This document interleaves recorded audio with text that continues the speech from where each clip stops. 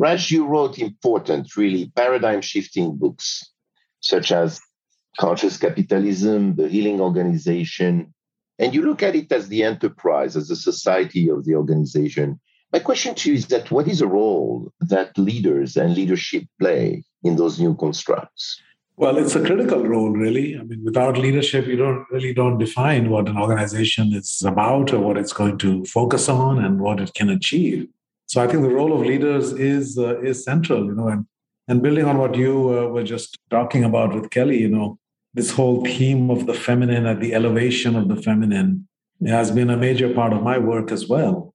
So in fact, when I wrote Forms of Endearment, one of the things that I observed in there, people use words like caring and compassionate and, conscious and so forth to describe those cultures. And I said there's a lot more feminine energy in these companies than you find in typical companies. And that led me to more explicitly study that. And I wrote a book called Shakti Leadership, which is embracing feminine and masculine power in leadership.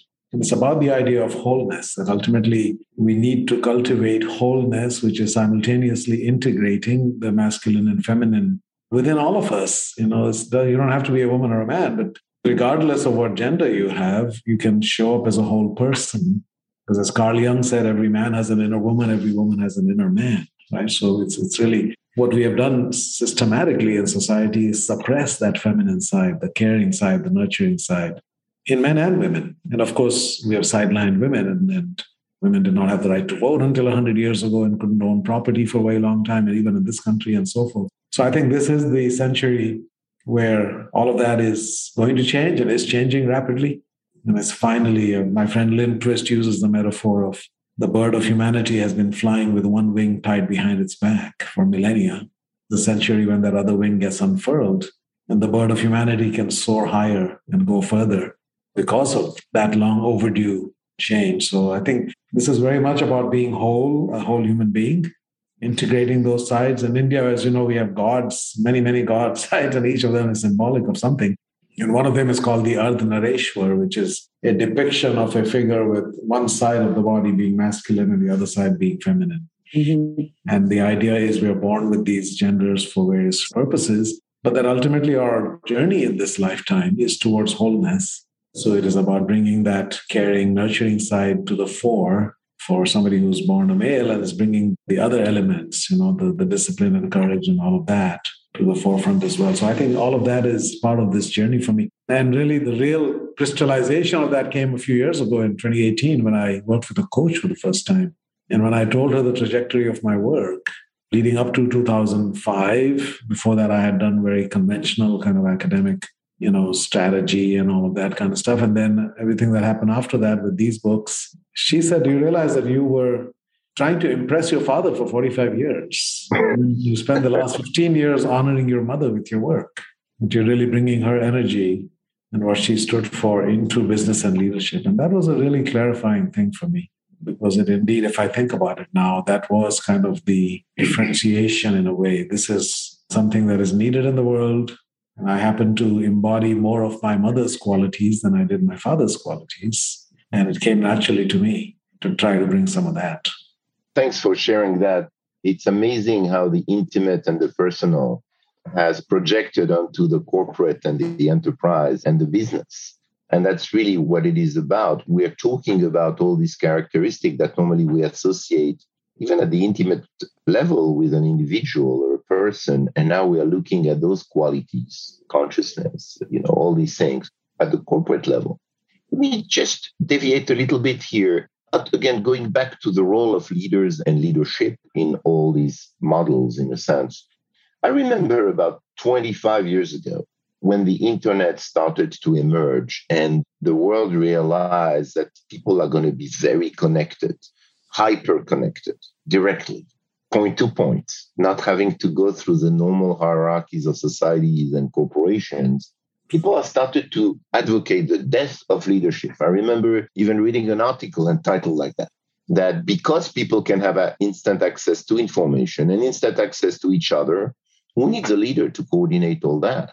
And so Is leadership still relevant today when our colleagues, our employees, our citizens can basically have access to anything they need to do their work?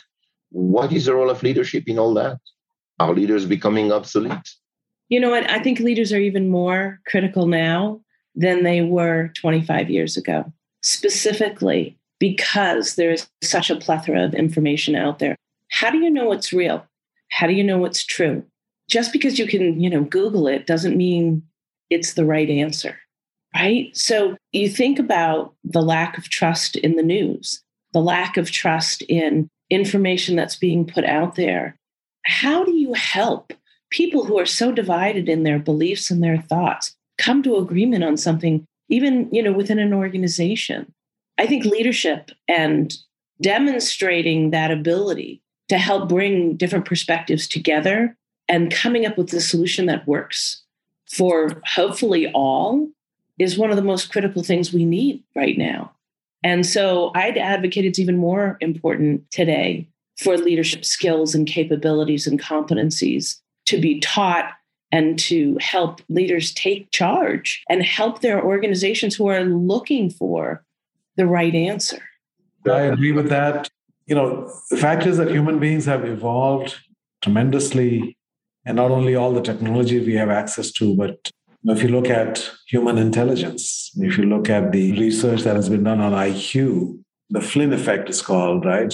James Flynn, an intelligence researcher who looked at IQ data, which normally gets standardized, the IQ results every decade. So 100 is always the average. But if you look at the raw data, there's an underlying trend of 3.5% to 4% increase per decade in IQ over the last 80 years that he looked at the data, right? So it's a compounded 3.5% per decade. So what that means is that the average person today would be in the top 2% of intelligence 80 years ago, right? Just given that. So we are more intelligent just in terms of analytical capacity. We are more educated than ever before.